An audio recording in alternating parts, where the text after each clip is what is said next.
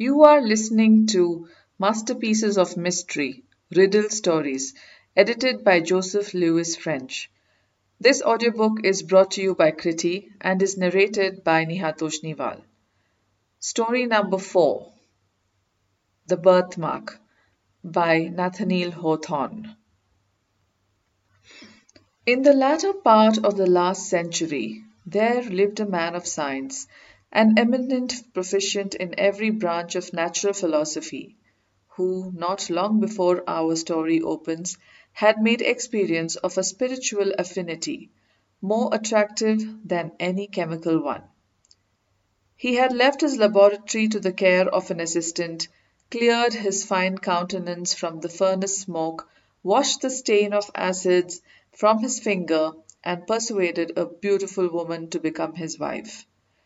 In those days, when the comparatively recent discovery of electricity and other kindred mysteries of nature seemed to open paths into the region of miracle, it was not unusual for the love of science to rival the love of woman in its depth and absorbing energy. The higher intellect, the imagination, the spirit, and even the heart might all find their congenial ailment in pursuits which, as some of their ardent votaries believed, would ascend from one step of powerful intelligence to another, until the philosopher should lay his hand on the secret of creative force and perhaps make new worlds for himself.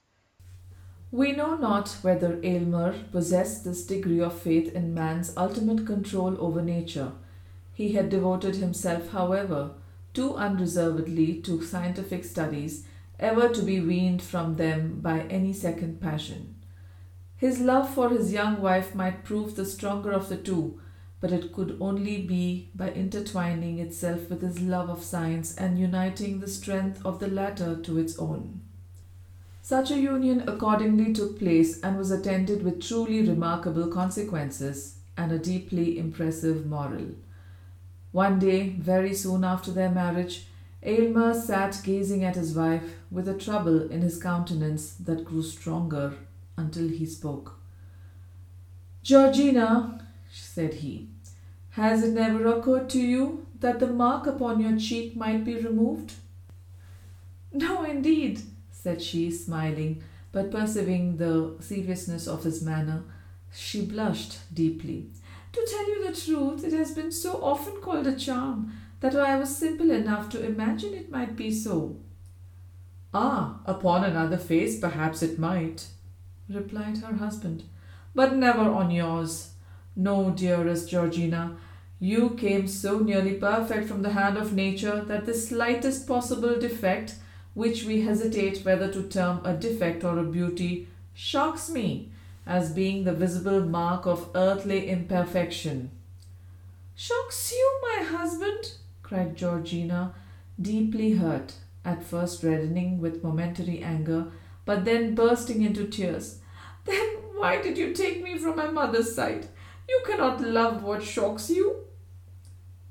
To explain this conversation, it must be mentioned that in the center of Georgiana's left cheek there was a singular mark, deeply interwoven, as it were, with the texture and substance of her face. In the usual state of her complexion, a healthy though delicate bloom, the mark wore a tint of deeper crimson, which imperfectly defined its shape amid the surrounding rosiness. When she blushed, it gradually became more indistinct, and finally vanished amid the triumphant rush of blood that bathed the whole cheek with its brilliant glow. But if any shifting emotion caused her to turn pale, there was the mark again, a crimson stain upon the snow, in what Aylmer sometimes deemed an almost fearful distinctness. Its shape bore not a little similarity to the human hand, though of the smallest pygmy size. Georgiana's lovers were wont to say that some fairy at her birth hour had laid her tiny hand upon the infant's cheek and left this impress there, in token of the magic endowments that were to give her such sway over all hearts. Many a desperate swain would have risked life for the privilege of pressing his lips to the mysterious hand. It must not be concealed, however, that the impression wrought by this fairy sign manual varied exceedingly, according to the difference of temperament in the beholders. Some fastidious persons, but they were exclusively of her own sex, affirmed that the bloody hand, as they chose to call it, quite destroyed the effect of Georgiana's beauty, and rendered her countenance even hideous. But it would be as reasonable to say that one of those small blue stains, which sometimes occur in the purest statuary marble, would convert the Eve of Powers to a monster. Masculine observers, if the birthmark did not heighten their admiration, contented themselves with wishing it away, that the world might possess one living specimen of ideal loveliness, without the semblance of a flaw.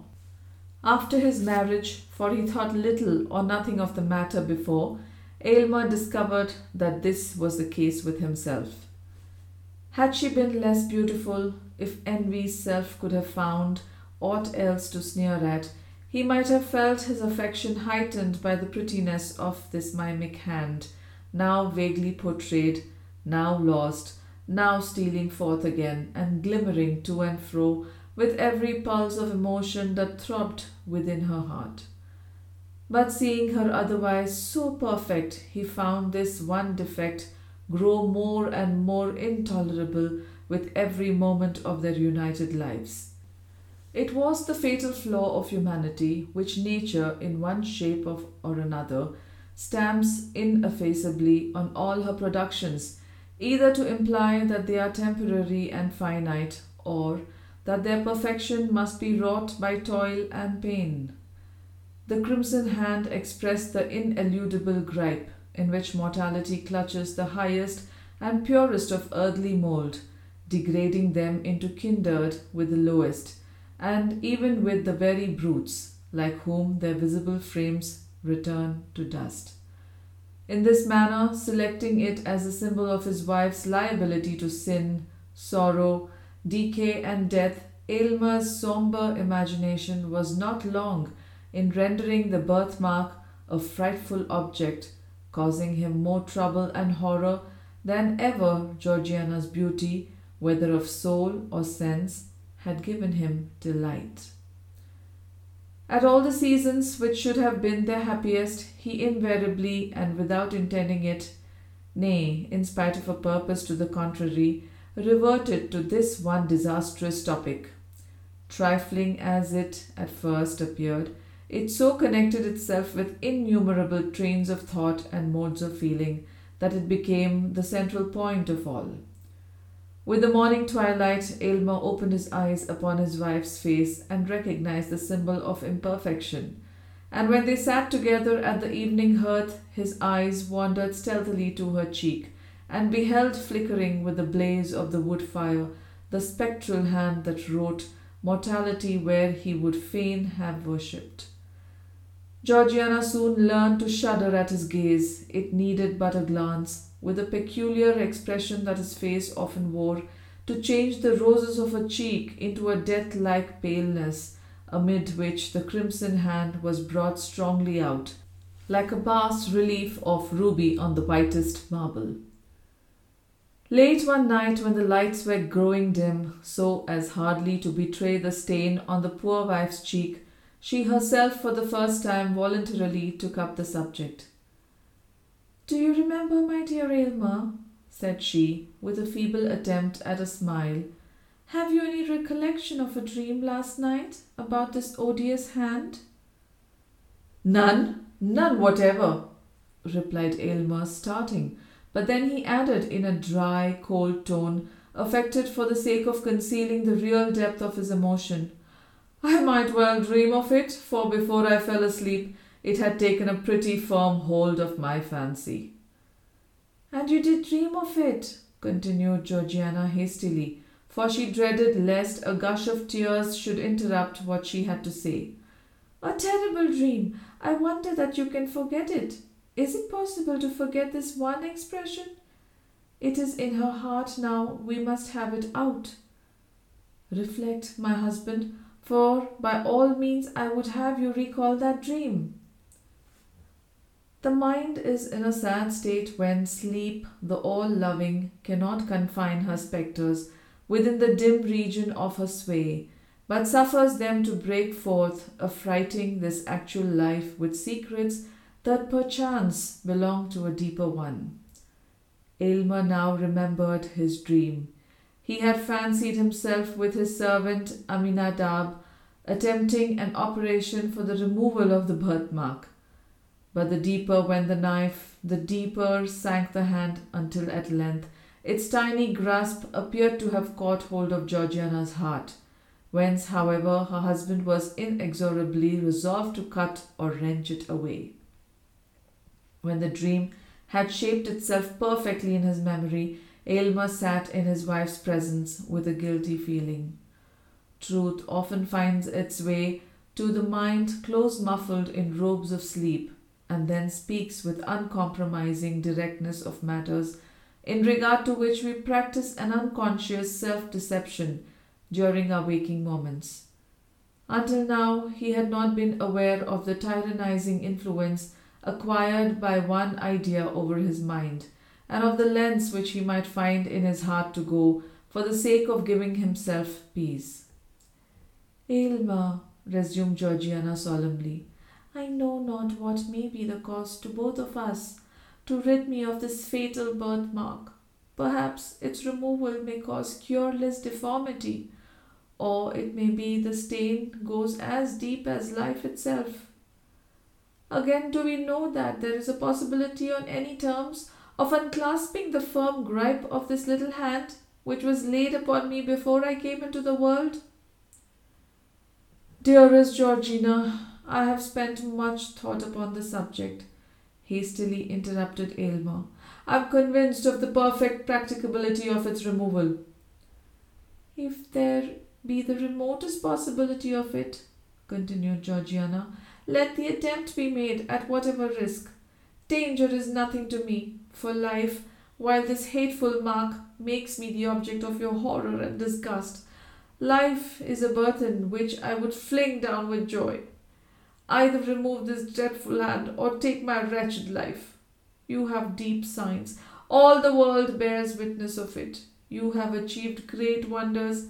Cannot you remove this little mark which I cover with the tips of 2 small fingers? Is this beyond your power for the sake of your own peace and to save your wife from madness?"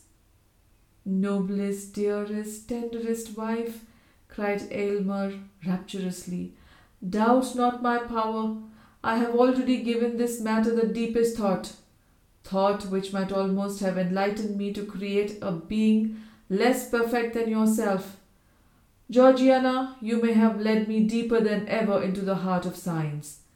I feel myself fully competent to render this dear cheek as faultless as its fellow, and then, most beloved, what will be my triumph when I shall have corrected what nature left imperfect in her fairest work?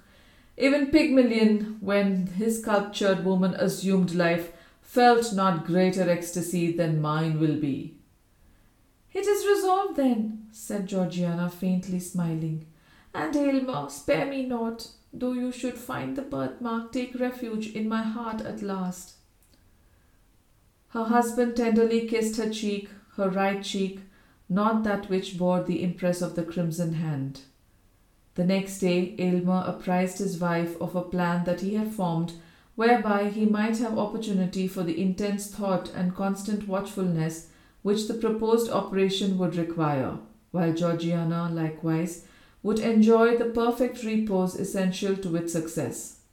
They were to seclude themselves in the extensive apartments occupied by Aylmer as a laboratory, and where, during his toilsome youth, he had made discoveries in the elemental powers of nature that had roused the admiration of all the learned societies in Europe.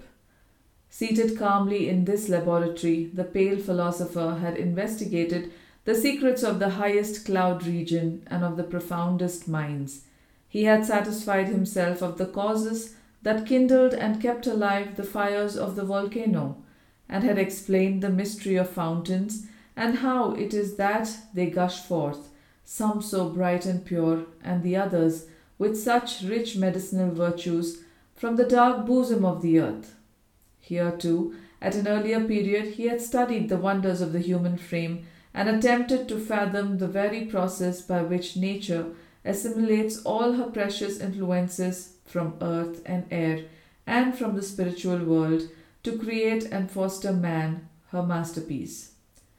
The latter pursuit, however, Aylmer had long laid aside, in unwilling recognition of the truth against which all seekers sooner or later stumble, that our great creative mother, while she amuses us with apparently working in the broadest sunshine, is yet severely careful to keep her own secrets, and in spite of her pretended openness, shows us nothing but results. She permits us indeed to mar, but seldom to mend, and like a jealous patentee, on no account to make. Now, however, Aylmer resumed these half-forgotten investigations, not of course with such hopes or wishes as first suggested them, but because they involved much physiological truth and lay in the path of his proposed scheme for the treatment of Georgiana. As he led her over the threshold of the laboratory, Georgiana was cold and tremulous. Aylmer looked cheerfully into her face with intent to reassure her, but was so startled with the intense glow of the birthmark upon the whiteness of her cheek that he could not restrain a strong convulsive shudder. His wife fainted. "Aminadab! Aminadab!" shouted Aylmer, stamping violently on the floor. Forthwith there issued from an inner apartment a man of low stature but bulky frame, with shaggy hair hanging about his visage, which was grimed with the vapours of the furnace. This personage had been Aylmer's underworker during his whole scientific career, and was admirably fitted for that office by his great mechanical readiness, and the skill with which, while incapable of comprehending a single principle, he executed all the practical details of his master's experiments. With his vast strength, his shaggy hair, his smoky aspect, and the indescribable earthiness that encrusted him, he seemed to represent man's physical nature, while Aylmer's slender figure and pale intellectual face were no less apt a type of the spiritual element. "Throw open the door of the boudoir, Aminadab," said Aylmer, "and burn a pastille." "Yes, master," answered Aminadab, looking intently at the lifeless form of Georgiana, and then he muttered to himself, "If she were my wife, I'd never part with that birthmark." When Georgiana recovered consciousness, she found herself breathing an atmosphere of penetrating fragrance, the gentle potency of which had recalled her from her death-like faintness. The scene around her looked like enchantment. Aylmer had converted those smoky, dingy, sombre rooms, where he had spent his brightest years in recondite pursuits, into a series of beautiful apartments, not unfit to be the secluded abode of a lovely woman.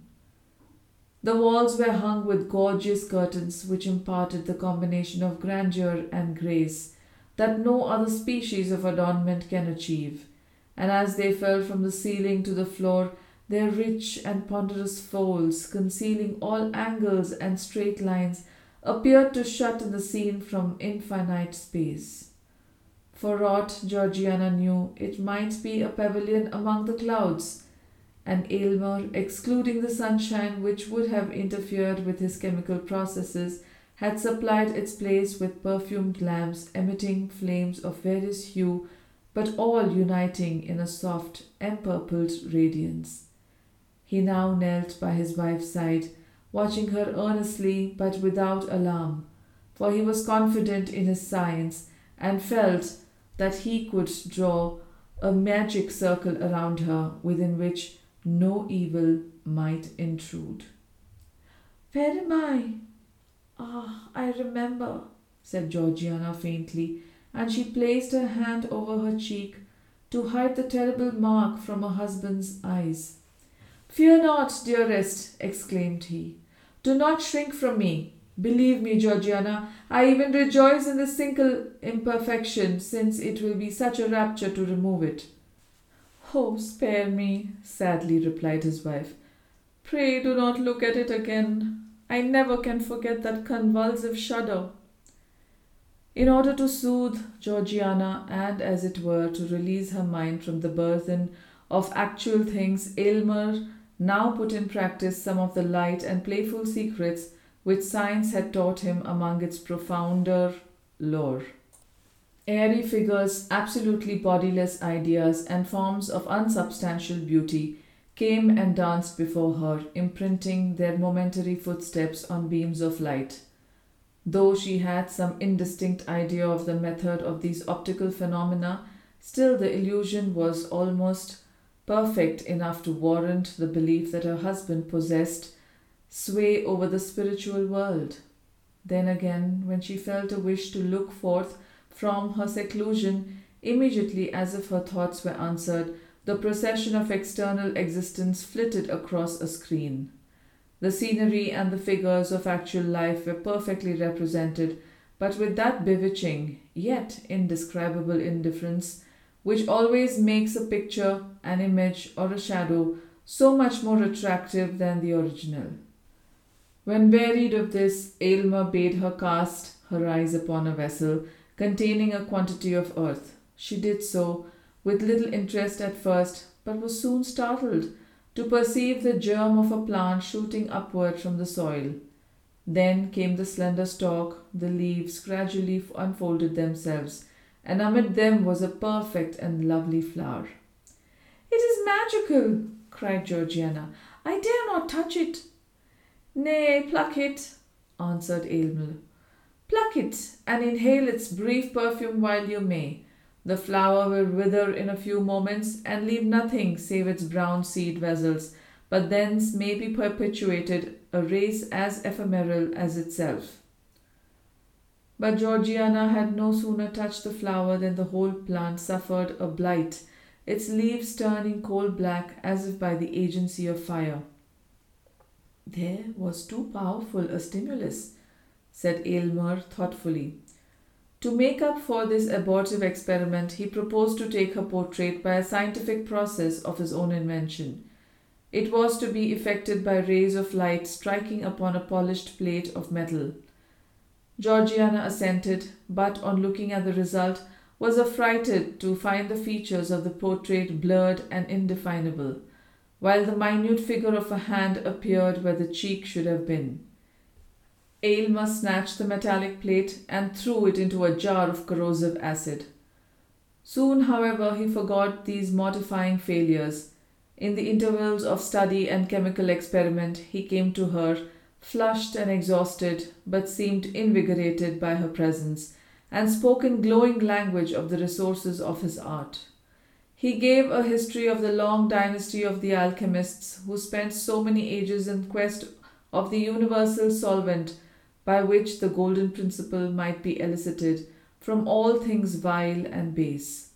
Aylmer appeared to believe that by the plainest scientific logic it was altogether within the limits of possibility to discover this long-sought medium. But he added, a philosopher who should go deep enough to acquire the power would attain too lofty a wisdom to stoop to the exercise of it. Not less singular were his opinions in regard to the elixir vitae. He more than intimated that it was at his option to concoct a liquid that should prolong life for years, perhaps interminably, but that it would produce a discord in nature which all the world, and chiefly the quaffer of the immortal nostrum, would find cause to curse. "Aylmer, are you in earnest?" asked Georgiana, looking at him with amazement and fear. "It is terrible to possess such power, or even to dream of possessing it."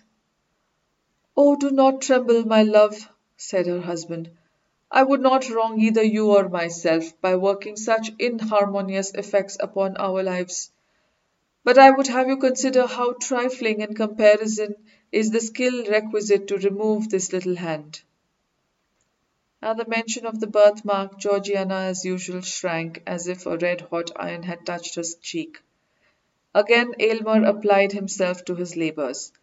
She could hear his voice in the distant furnace room giving directions to Aminadab, whose harsh, uncouth, misshapen tones were audible in response, more like the grunt or growl of a brute than human speech. After hours of absence, Aylmer reappeared and proposed that she should now examine his cabinet of chemical products and natural treasures of the earth.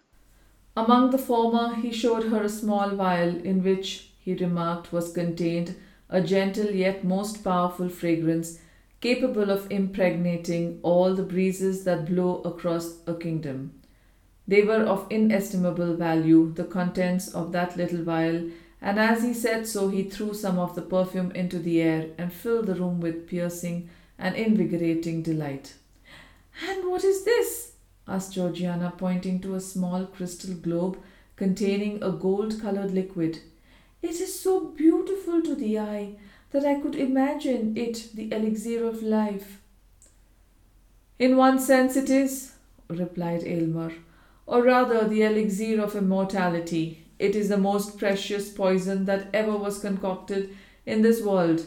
By its aid, I could apportion the lifetime of any mortal at whom you might point your finger. The strength of the dose would determine whether he were to linger out years or drop dead in the midst of a breath. No king on his guarded throne could keep his life if I, in my private station, should deem that the welfare of millions justified me in depriving him of it. Why do you keep such a terrible drug? Inquired Georgiana in horror. Do not mistrust me, dearest, said her husband, smiling. Its virtuous potency is yet greater than its harmful one. But see, here is a powerful cosmetic. With a few drops of this in a vase of water, freckles may be washed away as easily as the hands are cleansed. A stronger infusion would take the blood out of the cheek and leave the rosiest beauty a pale ghost. Is it with this lotion that you intend to bathe my cheek? Asked Georgiana anxiously.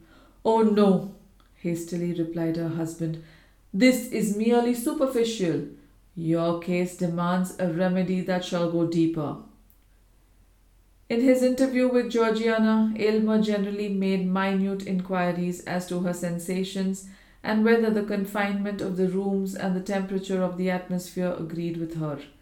These questions had such a particular drift that Georgiana began to conjecture that she was already subjected to certain physical influences, either breathed in with the fragrant air or taken with her food.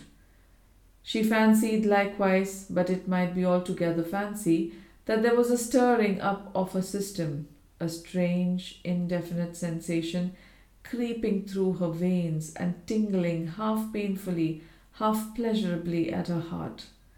Still, whenever she dared to look into the mirror, there she beheld herself, pale as a white rose, and with the crimson birthmark stamped upon her cheek.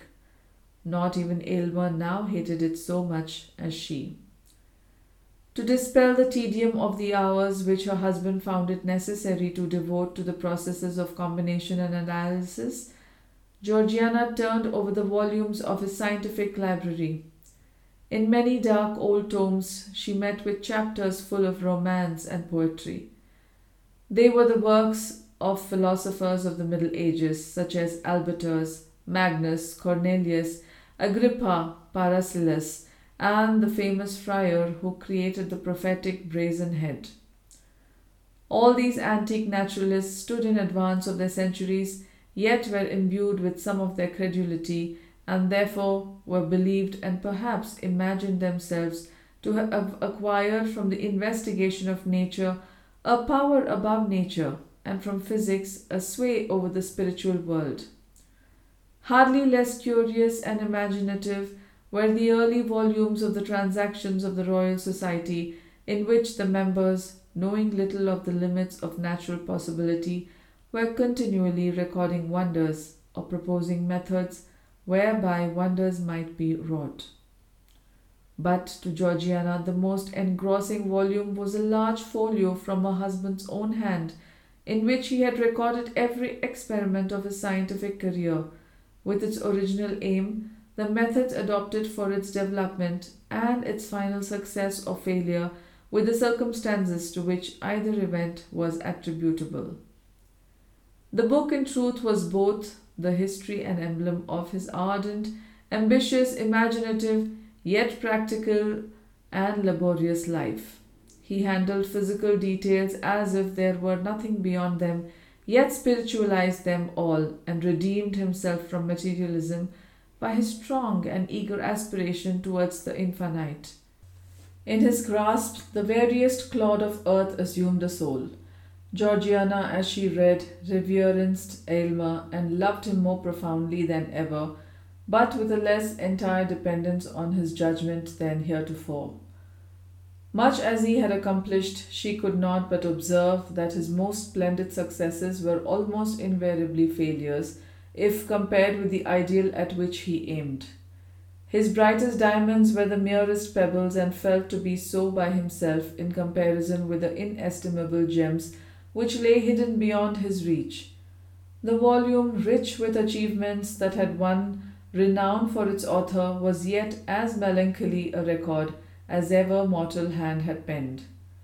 It was a sad confession and continual exemplification of the shortcomings of the composite man, and the spirit burthened with clay and working in matter, and of the despair that assails the higher nature at finding itself so miserably thwarted by the earthly part. Perhaps every man of genius, in whatever sphere, might recognize the image of his own experience in Aylmer's journal. So deeply did these reflections affect Georgiana that she laid her face upon the open volume and burst into tears. In this situation she was found by her husband. "It is dangerous to read in a sorceress's book," said he with a smile, though his countenance was uneasy and displeased. "Georgiana, there are pages in that volume which I can scarcely glance over and keep my senses. Take heed lest it prove as detrimental to you." "It has made me worship you more than ever," said she. "Ah, wait for this one success," rejoined he. "Then worship me, if you will. I shall deem myself hardly unworthy of it. But come, I have sought you for the luxury of your voice. Sing to me, dearest." So she poured out the liquid music of her voice to quench the thirst of his spirit. He then took his leave with a boyish exuberance of gaiety, assuring her that her seclusion would endure but a little longer, and that the result was already certain. Scarcely had he departed when Georgiana felt irresistibly impelled to follow him. She had forgotten to inform Aylmer of a symptom, which for 2 or 3 hours past had begun to excite her attention. It was a sensation in the fatal birthmark, not painful, but which induced a restlessness throughout her system. Hastening after her husband, she intruded for the first time into the laboratory. The first thing that struck her eyes was the furnace, that hot and feverish worker, with the intense glow of its fire, which by the quantities of soot clustered above it seemed to have been burning for ages. There was a distilling apparatus in full operation. Around the room were retorts, tubes, cylinders, crucibles, and other apparatus of chemical research. An electrical machine stood ready for immediate use.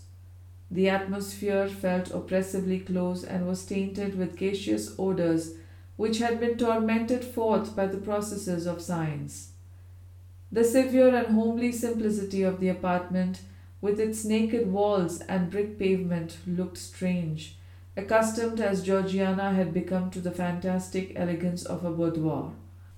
But what chiefly, indeed almost solely, drew her attention was the aspect of Aylmer himself.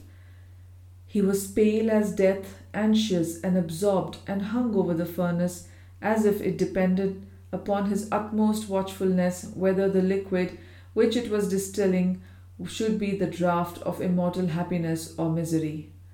How different from the sanguine and joyous mien that he had assumed for Georgiana's encouragement. "Carefully now, Aminadab, carefully, thou human machine, carefully, thou man of clay," muttered Aylmer, more to himself than his assistant. Now if there be a thought too much or too little, it is all over. Ho ho, mumbled Aminadab. Look, master, look. Aylmer raised his eyes hastily and first reddened, then grew paler than ever on beholding Georgiana. He rushed towards her and seized her arm with a grip that left the print of his fingers upon it. Why do you come hither? Have you no trust in your husband? Cried he impetuously. Would you throw the blight of that fatal birthmark over my labours? It is not well done. Go, prying woman, go. Nay, Aylmer, said Georgiana, with a firmness of which she possessed no stinted endowment. It is not you that have a right to complain. You mistrust your wife. You have concealed the anxiety with which you watch the development of this experiment.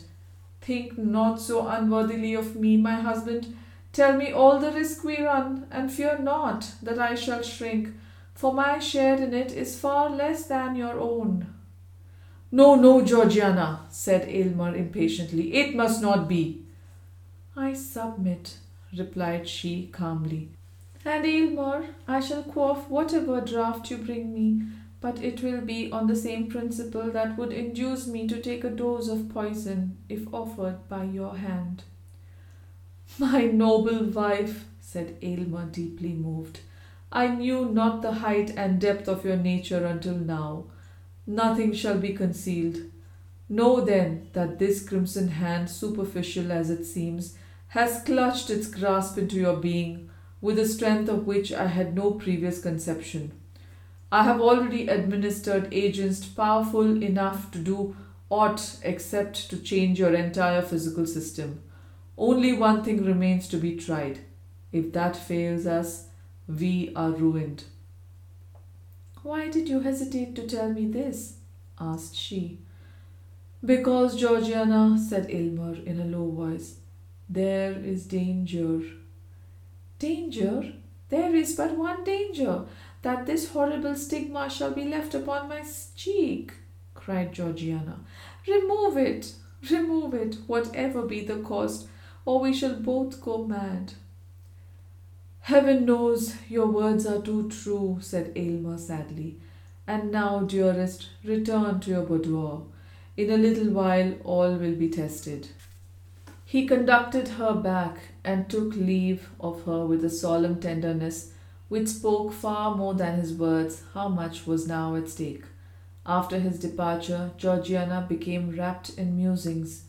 She considered the character of Aylmer and did it completer justice than at any previous moment. Her heart exulted while it trembled at his honourable love, so pure and lofty that it would accept nothing less than perfection, nor miserably make itself contented with an earthlier nature than he had dreamed of. She felt how much more precious was such a sentiment than that meaner kind which would have borne with the imperfection of for her sake, and have been guilty of treason to holy love by degrading its perfect idea to the level of the actual. And with her whole spirit she prayed that for a single moment she might satisfy his highest and deepest conception. Longer than one moment she well knew it could not be, for his spirit was ever on the march, ever ascending, and each instant required something that was beyond the scope of the instant before. The sound of her husband's footsteps aroused her. He bore a crystal goblet containing a liquor colourless as water, but bright enough to be the draught of immortality. Aylmer was pale, but it seemed rather the consequence of a highly wrought state of mind and tension of spirit than of fear or doubt. The concoction of the draught has been perfect, said he in answer to Georgiana's look. Unless all my signs have deceived me, it cannot fail. Save on your account, my dearest Aylmer, observed his wife, I might wish to put off this birthmark of mortality by relinquishing mortality itself in preference to any other mode. Life is but a sad possession to those who have attained precisely the degree of moral advancement at which I stand. Were I weaker and blinder, it might be happiness. Were I stronger, it might be endured hopefully. But being what I find myself, methinks I am of all mortals the most fit to die. You are fit for heaven without tasting death, replied her husband. But why do we speak of dying? The draught cannot fail. Behold its effect upon this plant. On the window seat there stood a geranium, diseased with yellow blotches, which had overspread all its leaves. Aylmer poured a small quantity of the liquid upon the soil in which it grew. In a little time, when the roots of the plant had taken up the moisture, the unsightly blotches began to be extinguished in a living verdure.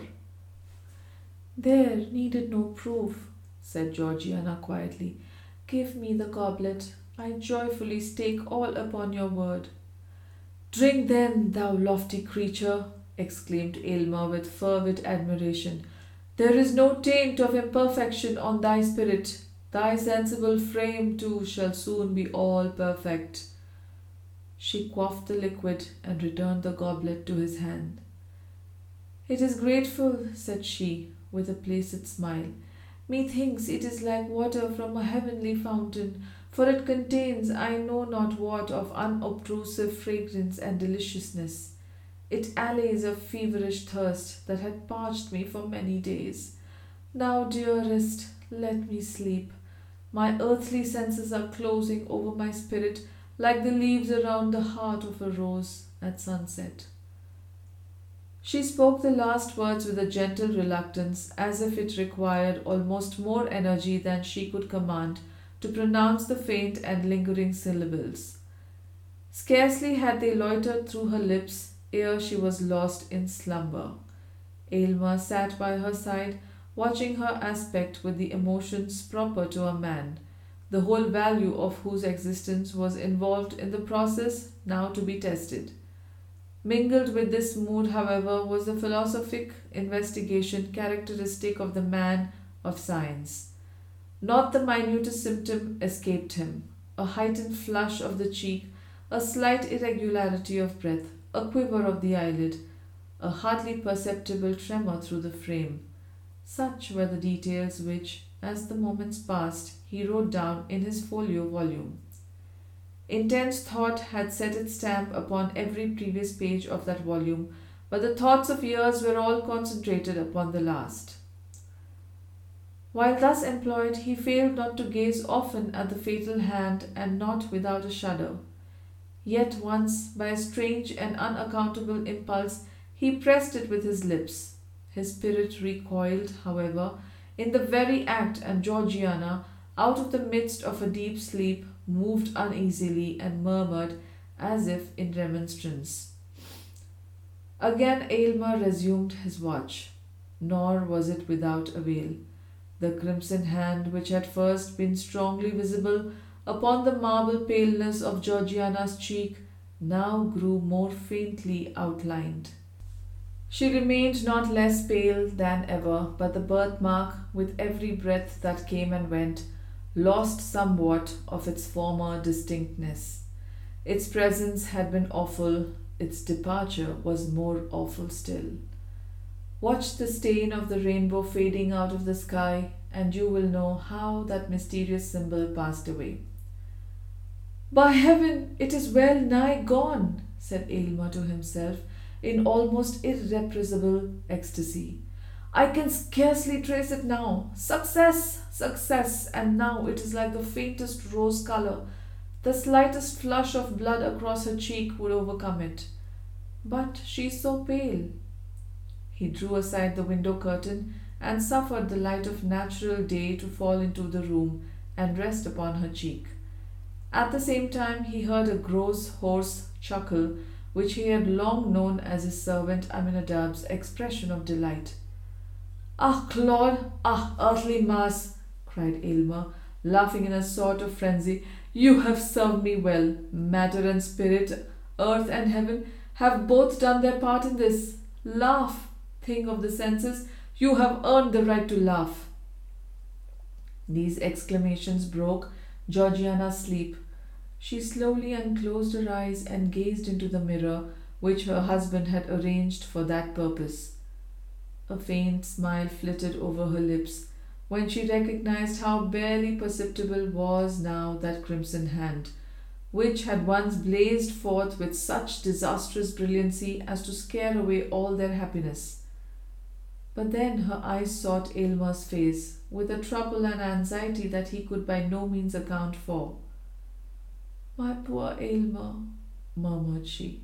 "Poor, nay, richest, happiest, most favoured," exclaimed he. "My peerless bride, it is successful. You are perfect." "My poor Aylmer," she repeated with a more than human tenderness. "You have aimed loftily, you have done nobly. Do not repent that with so high and pure a feeling you have rejected the best the earth could offer. Aylmer, dearest Aylmer, I am dying." Alas, it was too true. The fatal hand had grappled with the mystery of life, and was the bond by which an angelic spirit kept itself in union with a mortal frame. As the last crimson tint of the birthmark, that sole token of human imperfection, faded from her cheek, the parting breath of the now perfect woman passed into the atmosphere, and her soul, lingering a moment near her husband, took its heavenward flight. Then a hoarse chuckling laugh was heard again. Thus ever does the gross fertility of earth exult in its invariable triumph over the immortal essence which, in this dim sphere of half-development, demands the completeness of a higher state. Yet, had Aylmer reached a profounder wisdom, he need not thus have flung away the happiness which would have woven his mortal life of the self-same texture with the celestial. The momentary circumstance was too strong for him. He failed to look beyond the shadowy scope of time, and living, once for all in eternity, to find the perfect future in the present.